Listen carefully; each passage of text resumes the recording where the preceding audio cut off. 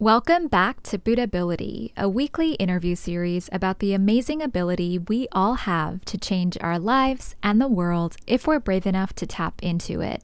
I'm your host, Jihi Jolly. Today we're talking about what it takes to tear down your inner walls if you have trouble showing up as your authentic self. Jamira Trapp, who practices in Chicago, shares the story of how chanting Nam-myoho Renge Kyo enabled her to transform painful family dynamics and create a truly harmonious family based on a change in her own heart. This shift impacted every aspect of her life, especially her work in law enforcement in Chicago, where it can be difficult to transcend differences and show up as your true self. I'll let Jamira share the rest. Hi, my name is Jamira Trapp, and I'm from Chicago, Illinois. I'm a detective on the Chicago Police Department. So just to start with some context, can you share how you got introduced to SGI Nichiren Buddhism and kind of like why were you interested in practicing and why did you start? So I got introduced into SGI Nichiren Buddhism in 2012. I was really intrigued by a coworker who was a practitioner that I didn't know at the time. His life condition was extremely high in a very chaotic, stressful environment. And that was extremely admirable. And I'm like, I want whatever he wants. Like he will be on foot chase with people. He will chase people and he will just have this calm demeanor. And I'm just like, are you not mad? Like, are you not upset? So it was through his life condition that I was intrigued to learn more about this individual. And that's when I found out that he was a practitioner of this Buddhism of SGI. I see. Wait, so does that mean you were already on the police force when you were introduced? Yes. Oh, okay.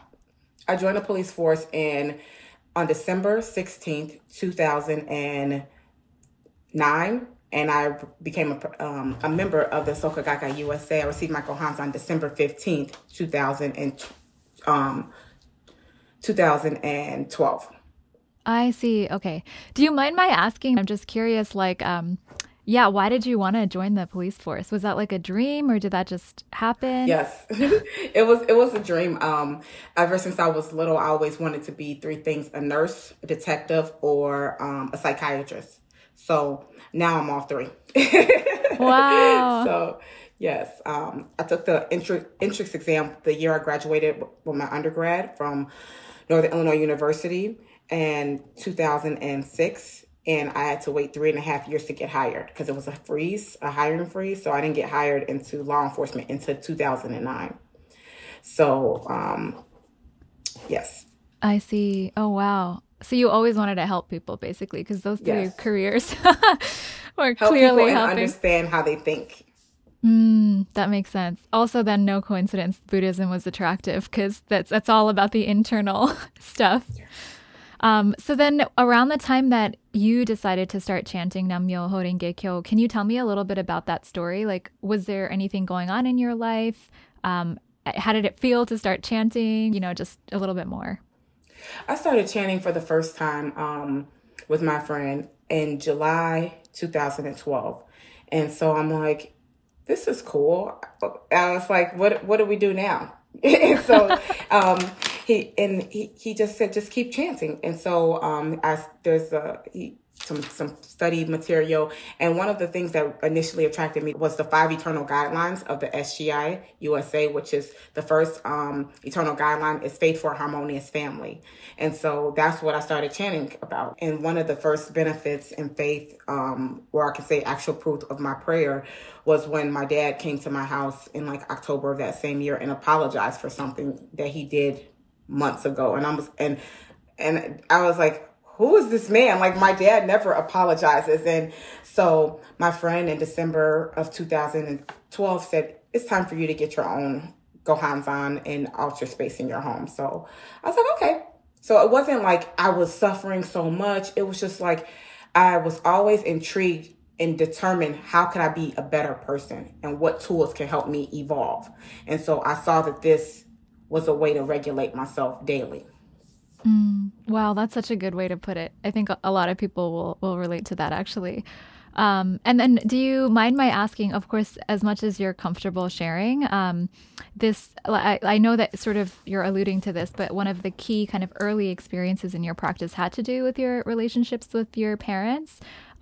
So can you share a little bit more kind of like what was the situation, however far back you want to start? And then, yeah, like a harmonious family it's no joke, right? That's like, that's a big thing to really chant about. So I'm sure other people can relate. Yeah. So what was sort of going on? So once I started, maybe about a year and a half later, 2013, 2014, I can't really recall exactly, when my dad called me up one day on the phone and he's very nonchalantly said, "Hey, would you mind taking a DNA test?" And I was like, "What?" And because my dad had full custody of me since the age of 5 years old. My mother had a nervous breakdown, and so my dad had received custody of me. Also, my mother transitioned in September of 2010, the first night of me working on a street as a police officer. So now, years later, like 4 years after her transition, he's asking me for a DNA test. I was still can remember to this, like where I was in the car, everything, like, and I remember having to pull over, like, "Are you kidding me?" And I just kind of like went off on him. And I was like, "Why are you asking me this?" He's like, "Well, I think there's some money I can get back." I'm like, "From who? Like, who's going to give you this money? Like, my mother is not here." And I'm like, "You've had me since," and so that day I just vowed to never talk to him again because I was just so hurt and I didn't know how to process emotions. I was like, F him, I don't care. And it wasn't until maybe 2017 when I started getting more consistent and active with my practice. Consistent meaning like chanting on a daily, studying, publication and materials, and participating in leadership roles in the organization and meetings. And so I was February 21st of 2017. I'm really good with dates. It was my dad's birthday. And I remember calling my friend who introduced me to the practice. And I said, "Today's my dad's birthday. I kind of want to, call him and wish him happy birthday." And he's like, "Well, I don't know the reason why you're not talking." Because I didn't tell anyone, none of my close friends knew like why I was not talking to my dad. Because I was like so ashamed and embarrassed, and I felt this was just another like brick on me to like in the midst of me having to be at work and focus on life or death situations daily. So It was almost like the audacity of you to even ask me this in the midst of what I do for a living. So it was easier to just be angry. And I remember calling my women's division leader at the time, and she encouraged me to. Again, nobody knew, but what I was chanting differently. And I was changing internally. So when I called my dad and wished him happy birthday, he was like, "Oh, thank you. And I'm happy to call that you called, and I missed you." And I said, "Well, if you missed me, how come I haven't heard from you all these years?" And he goes, I thought you would be mad at me. I thought, and so at that moment I said, he would rather suffer than take accountability for the pain that he inflicted on his daughter. So he knew that what he did was wrong and right, but emotionally he didn't know how to process or even support me to show up fully as a father after doing something like that. So that was in February of 2017, and then May of 2017, my youngest sister, when she graduated from nursing school here in Illinois, and all of us attended her graduation, and we had a family dinner at a nice steakhouse in Chicago, and she cried, and she was just like, how were you able to forgive Daddy? And I was like, I don't know. I just chanted for him. I just chanted for our family. And so she actually was the first family member to start her own practice. And then from there, 2018, my second sister received her Gohanzan. In June of 2019, went on our first family vacation to Walt Disney World. And it was a challenging experience because we haven't all been in one area as a family in over like 18 years. Like, so my sisters and like my nephews and me and my dad chanted together in our hotel room at Walt Disney. And I said, you know what? We went up, the first time my dad read anything to me in my life was the SGI World Tribune publication. And so at that time when I heard him read, I was like, it made me just melt like a lot of the anger from me, because I felt like he didn't have the capacity to be the father that I wanted him, or that I felt I needed him to be. And he truly did the best that he could do with his based off of his capability. And so then I said, when we came back, I said, it's time for you to get your own Gohanzon and start your own practice. And so him and my stepmom received their Gohanzon June 19th of 2019. So no one could have paid me. You couldn't tell me like, oh, your dad's going to practice. I'm like, no, not my father, you couldn't have paid me $1 million. You couldn't have told me we were going to go on a family vacation, 3 generations. I couldn't have not intellectually fathomed. I would have argued with anyone to tell me this. Mm-hmm. And so we do live in a society that we argue for our limitations, because intellectually we can't perceive beyond what's been learned or what's in front of us. And that's the beauty about this prayer, Nam Myoho Renge Kyo, chanting Nam Myoho Renge Kyo. You can perceive, it transcends all limitations that you have, and take you to a place that, like, even when people say, oh, I would like to learn more about Buddhism. And I was like, just do it. You don't need to learn anymore. Like you can't intellectualize Nam Myoho Renge Kyo. You have to feel it. Like I can tell you my stories. I can tell you all these things, but I can keep on telling you how good this cake is going to be. But who wants to hear that? Don't you want to taste the cake yourself? So, that was a lot. So, but I hope you get the tips. Yeah. No. Thank you so much for sharing. I feel like that the nuances and the emotions of that journey must have been very profound as they were happening. And it's, I'm sure, hard to summarize, but I totally feel it from the way that you're sharing. One follow-up question there. I'm just wondering, like you mentioned that you were attracted to this idea of faith for a harmonious family. Like one of the reasons we practice Buddhism is so we can really create harmonious families, which also comes from this idea that peace begins in the home. Like world peace doesn't exist out there. We have to start with our own lives and our own homes. So, but I'm just wondering, because, people have really challenging family situations. And if someone is listening to that and they're like, that sounds completely impossible and crazy. Like, why would you even chant about that? Because they might have a really tough situation. So how would you define what you mean by harmonious family? Like, what's sort of the vision? Does that make sense? Yes, that's a great question, because a harmonious family can't happen until the individual's harmonious. So one thing I didn't say initially is I received guidance and faith, and I asked when I was in the youth division, one of the leaders, how could I value myself?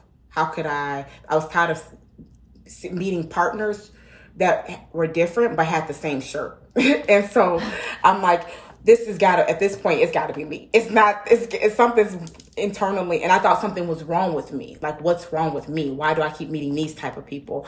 And so I received the guidance to chant, to awaken to my greatness and to value my life. And that prayer changed the trajectory of my life, because in 2018, I met a holistic life coach. And I started working with her, and she was able to really provide me with the tools to forgive, to have more compassion, to have more wisdom, to really harmonize my inner child who was hurt and wounded, and really reparent myself. And so it is, when you tell, I'm not, and I'm glad you brought that back up, because people be like, okay, yeah, that's your story. No, yeah. My story was messed up. My dad told me my whole life that I wasn't going to be shit. I shouldn't even expect, my dad didn't tell me he loved me until I was 31 years old. And from me chanting. My dad told me he was proud of me recently when I got promoted. And even still, that feels weird to hear, because I've never heard it my whole life.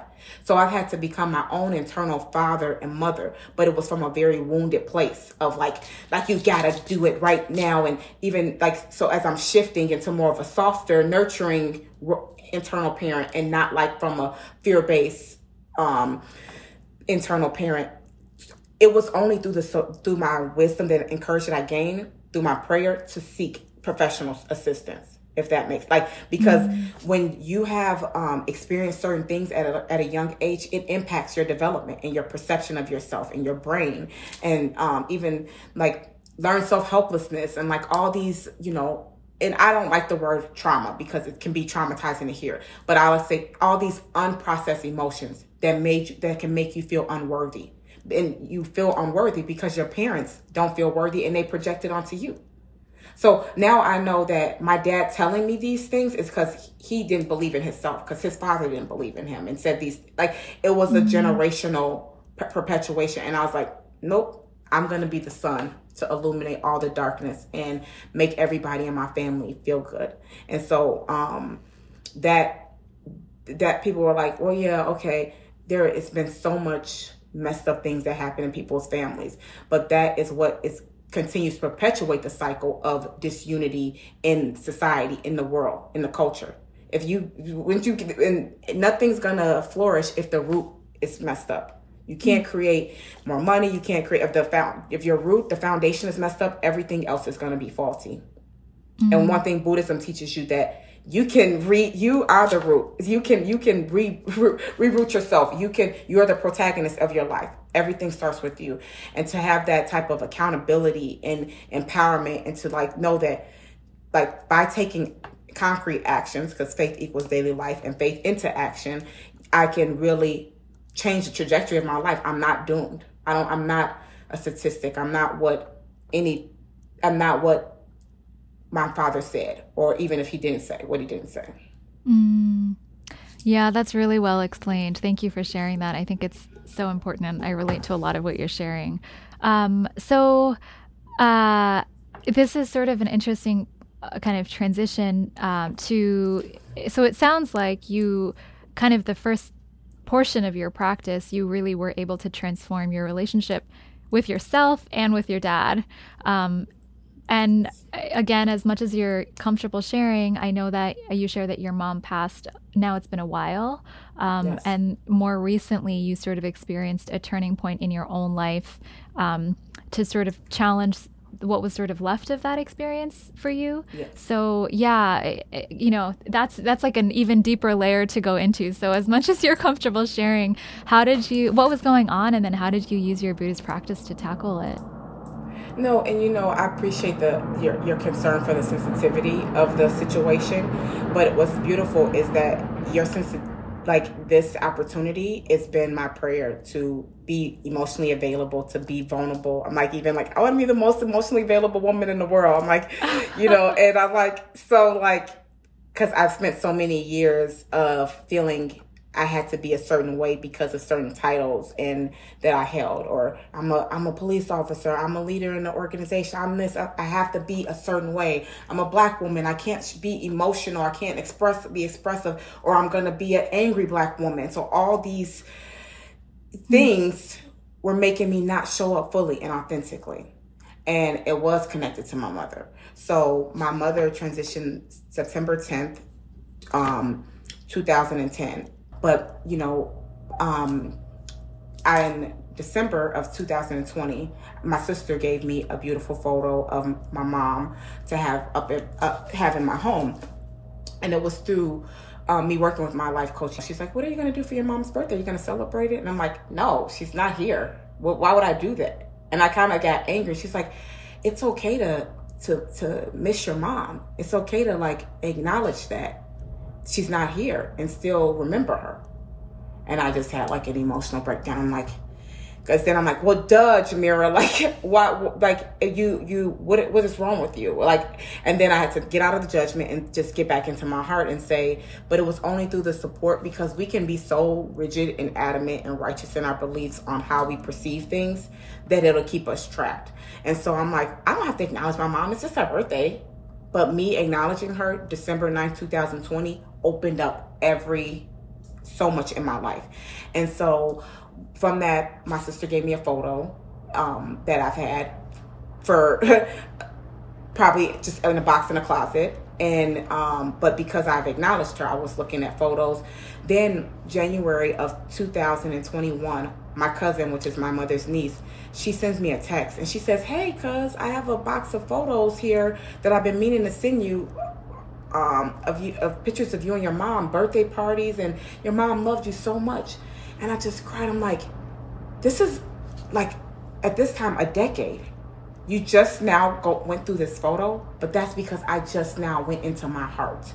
That I just now acknowledged my mother. I just now was able to not feel shame, because when she transitioned, we weren't on talking terms. I couldn't even remember the last time I even talked to my mother.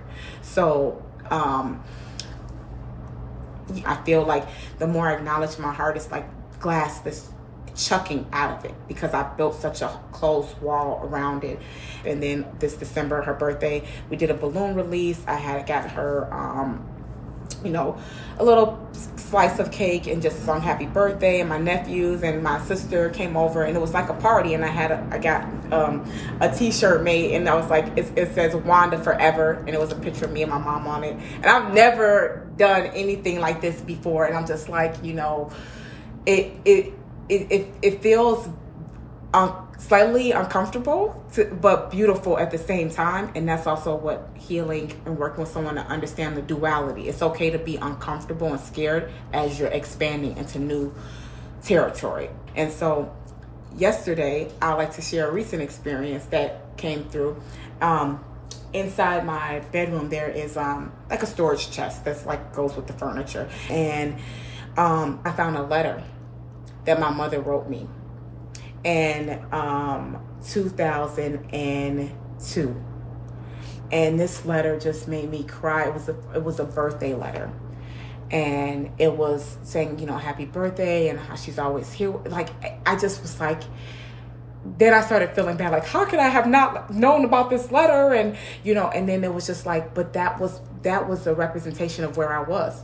I had, like, the treasure chest of my heart is now opening, and I went through the documents. I went through the false beliefs, the paradox. Like, Nam Myoho Renge Kyo has like cleared all these stuff that was keeping me from my heart, which is my mother, from my true essence. And so even in the letter, she says, no matter good or bad, I'm always going to be here to support you and love you. And I'm like, oh my gosh, like, and I wouldn't have been able to receive this emotionally, like last year. And like, so just knowing that, like, everything is like happening in rhythm, in time. And like, when you have a strong determination and you chant Nam Myoho Renge Kyo, your life will expand in ways that you will not intellectually fathom.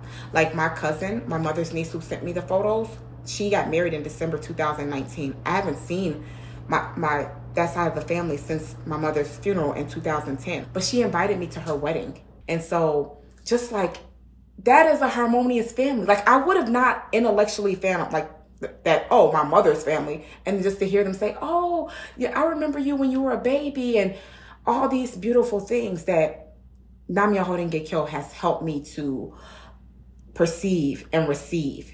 And that's this practice is just so amazing. Yeah. Oh my gosh. Thanks for sharing all of that. It's really profound. And what I'm hearing and what you're saying, actually, that I think will be helpful for people who are really new, are two really important Buddhist concepts, which are human revolution, like this, like, deep inner transformation that we go through when we chant. It's different for everybody. As you're describing so well, like, we have our own unique, karma and life tendencies and experiences. And then second is this idea of the oneness of self and environment, which is like, once you start to change, then, like all these examples you're sharing, your environment reflects it. Like, you're in rhythm, as you're describing. So I just love that. I just one follow-up here. Again, as always, I'm thinking from the perspective of someone who's like, okay, I'm inspired. I want to try this. Like, I want to see what my life can open. With your mom, like, where did you start? Like, you mentioned you wanted to let your own walls down or be more emotionally available. Was it like, that's what you started chanting about and then all this happened? Or did you have like a specific determination? Just trying to like lay it out for someone who's like, I don't know how to start this process. It was actually the first, so in December, the first year that I acknowledged her birthday, December 9th, 2020, and I received faith-based guidance from a leader about being emotionally available and vulnerable.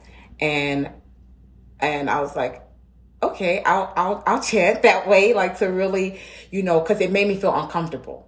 And I didn't want to feel uncomfortable. And even though I can see the more vulnerable and transparent that I am, the more people receive me differently and perceive me differently, it's still like, no, you have to have this guard up. No one, it's not safe to be seen. It's not safe to be heard. You have to, and so, so my prayer was to really just to surrender and to be able to receive and perceive the true aspect of what's happening.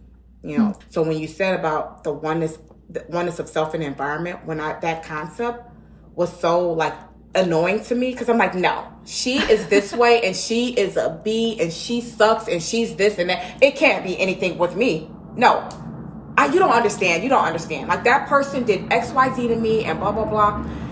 And I was so adamant with wanting to be a victim. And that reality is real. It's not to negate that. But with chanting Nam Myoho Renge Kyo, you can be from a victim to a victor. Okay, why am I being so reactive to someone else's perception of me? What is it that I need to get so solid in and unmovable in myself? So I chanted to start being unshakable like a mountain. I did. I started chanting to I don't want to be moved. I'm in law enforcement. I'm working around so many different personalities internally, right? And then I got to deal with the citizens. Now I got to deal with, myself, my family, the members, how could I still show up fully and authentically? Because what can happen is the projections of other people can become the perception of yourself. We're so fortunate as practitioners to go home and in front of our altar, in front of our space and chant Nam Myoho Renge Kyo. Even if you don't have an altar space, you can chant it. But just to even have because I can elevate my life condition, my perception of situations at any moment. I don't have to wait until I go on vacation. I don't have to wait until I go on a date. I don't have to wait. I used to think I'll be okay once I get a husband. I'll be fine once no, I'm fine now. And because if I don't get fine now, I'm going to meet someone who's not going to be fine with me when I'm alone, because I can't be alone.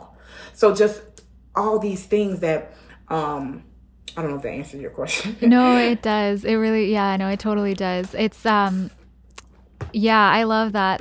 You're describing, this is why the show is called Buddhability, revealing our truest potential or our truest self or the Buddha that's inside of us. That's the point of Buddhism.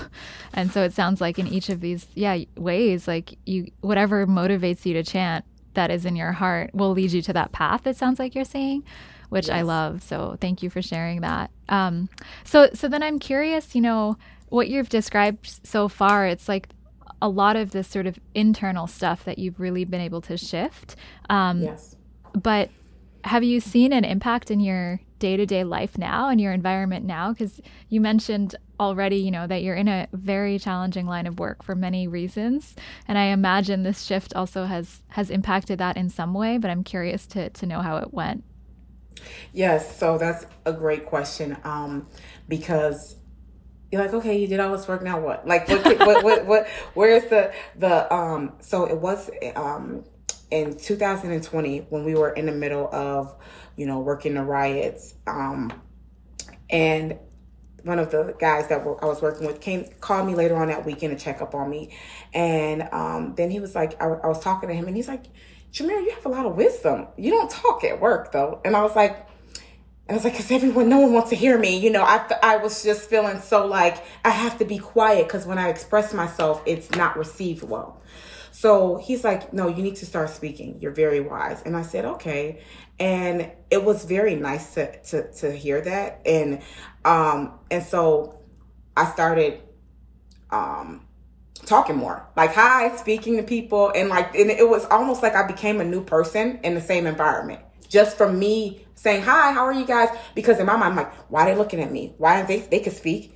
I'm like, oh, it's because I'm Black. They don't want to stop. They don't want. I started thinking about isms, racism, sexism. I'm a woman. They're not speaking to me because I'm a woman, all these things that were totally not true.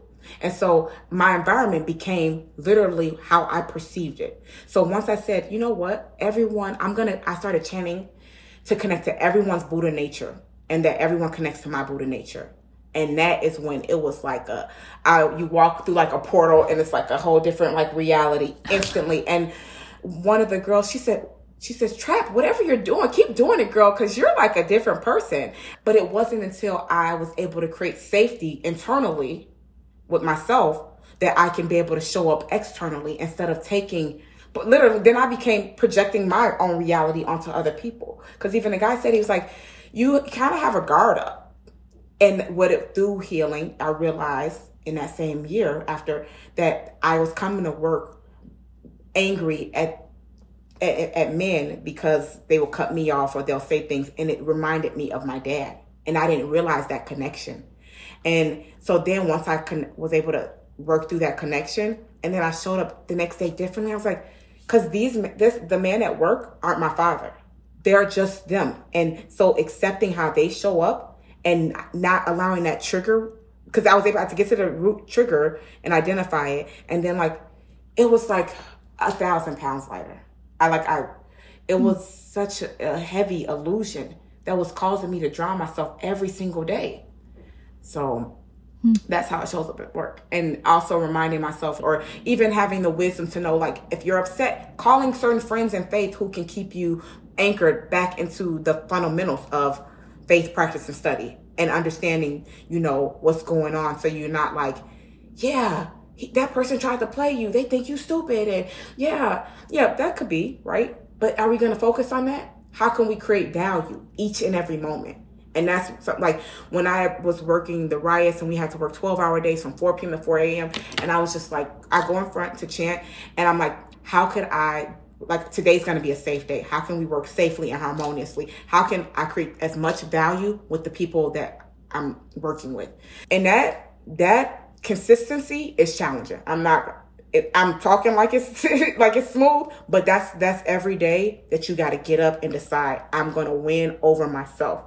Because people are suffering and I have the tool. So I'll be a fool to let myself be swayed by the outside influences that aren't doing what I'm doing. Mm-hmm. So it's like, I'm getting mad like the person's battery's dead, but my battery's fully charged. Yeah, I totally hear you. That's so encouraging to hear. And it is real. Like, it's a daily practice for a reason. It's not like everything magically is okay once you have one realization. It's daily work. But that makes me wonder also, like, do you have, a favorite Buddhist concept or writing or quote that you really hold on to that like helps you do all of this? Because this isn't easy.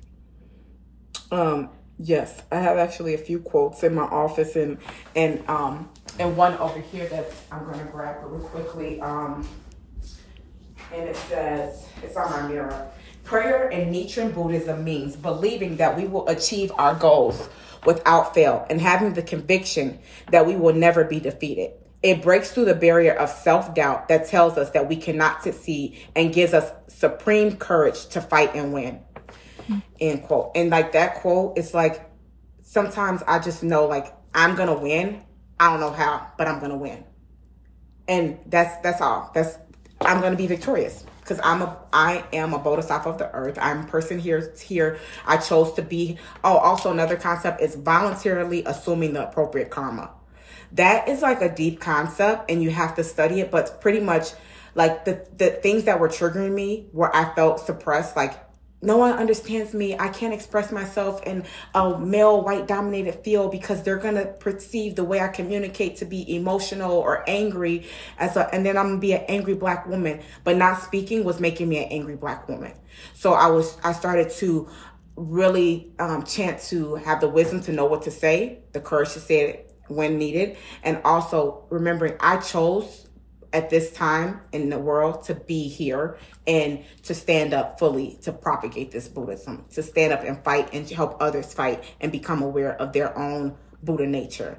So that concept is like a lifesaver when you really study it and understand, like, I voluntarily assume this appropriate karma. Like, yeah, especially with the family, my dad is still a slippery slope. He's not like world-renowned father now. Like I call him on the phone, and I'll say, hey, have you chanted? He'll go back into complaining, and I'll say, okay, let's chant. And that takes capacity. That takes the capacity and compassion to say, sometimes he calls me and it's not a good time, and I'll say, okay, Jamira, like, don't, and another thing, like, I was like, I don't want to lose another parent on not talking terms again. So that's also what made me really fight for a harmonious family. Like, okay, I lost my mom and I can't even remember the last time I talked. I don't want that to happen again with my father. So faith equals daily life, voluntarily assuming appropriate karma, and oneness of self and the environment. Like, you have to understand that there's no separation, and the whole you are the universe. And as you stand up and harmonize internally, everything will be in rhythm. And in rhythm doesn't mean that everything's gonna go good, but you're gonna perceive and be able to quickly recover. And that's a huge benefit. Yeah, thank you for sharing. But one thing that I have to ask, because I can hear it in your life condition, but I didn't explicitly ask, what do you see as your purpose, or the thing that you're really moving towards? So a lot of people don't know this, but I chant like my mentor Nichiren Daishonin wrote in the Opening of the Eyes, to be the eyes of America, to be the ship of America. He said in the writing to be of Japan, and I don't have the quote in front of me, but pretty much like to stand up for America, and that my prayer every day is that my life shows so much actual proof that people ask me, what are you doing? Who are you? What is it that you do? And people ask me, last year during the pandemic, I've shared Nam-myoho Renge Kyo with over 21 people. Like, we chanted together, strangers that follow me, or they're like, why are you so happy all the time? And then I'll tell them I'm in law enforcement. They're like, you are? Oh my God, I would never know that. And I'm like, yeah, girl, me either. I don't know I'm like, it's only because of Nam-myoho Renge Kyo I got this energy, to really get to the true essence of myself. Because if the more you share, people will look at you and perceive however, based off of their experiences with other people that look similar to you. So once you open your mouth and I'm like, oh wait, okay, that's not what I would have thought, and that's where the dismantling comes into play. So that's why it's important to show up fully authentically, because especially when you're tired of the isms, then let's show people that I'm not a representation of my race or my gender. I'm Jamira. Who's unique. That's it. I'm myself. So, and that's what this practice encourages you. It liberates you. This practice is very liberating. Yeah. You mentioned this on the phone, and I feel like this experience, for example, that you're sharing about how you decided to show up at work already touched on it. But transcending differences, we do live in a society that is very unfair and unjust in many ways, and I'm sure you're faced with many kind of situations in which you have to transcend differences in order to get the job done. So I'm just wondering, how have you used your Buddhist practice to do that, and how do you see that connected to this kind of journey that you've been describing? Well, after I showed up fully in that one experience that I shared, it was last year while working on our day off. Everyone's stressed and we work 12-hour days. I went to an office because I started talking to people. I went to another team and was talking to them. And it was 4 white males in the office, and one of them was upset. And so they're like, just take a deep breath. And then someone said something along those lines, and they're like, just talk to Trap. She's Buddhist.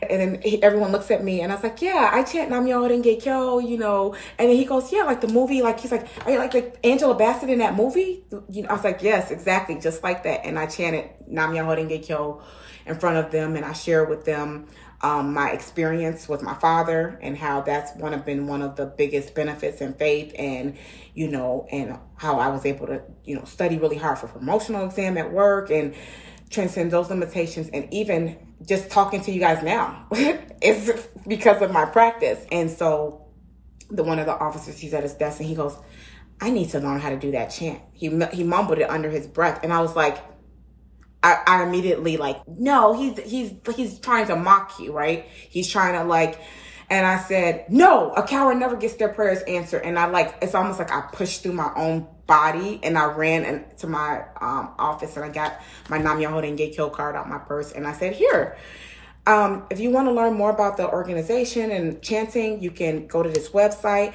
I said, but this is how you say it. Nam Myoho Renge Kyo.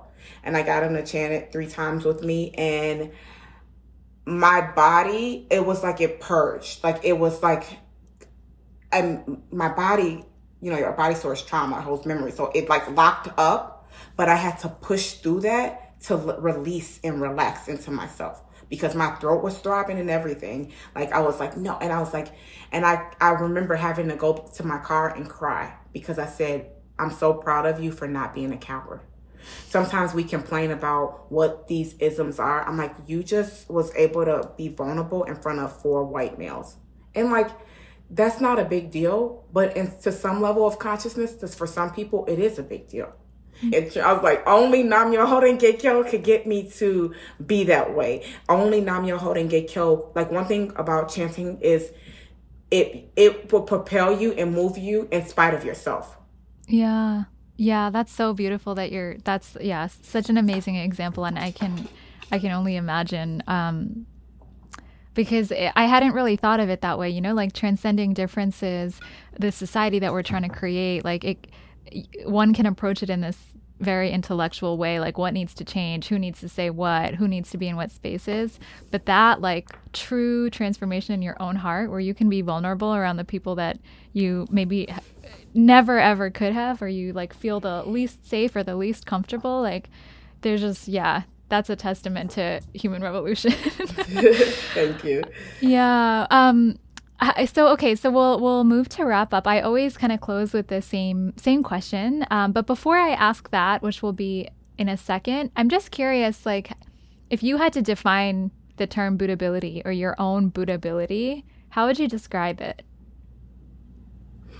Like, Buddhability is, when I hear it, it's like it reminds you of your own ability through chanting to be able to expand your capacity and your ability to observe your life and your circumstances, and also like to the Buddha, and to connect to the Buddha nature of yourself and to others.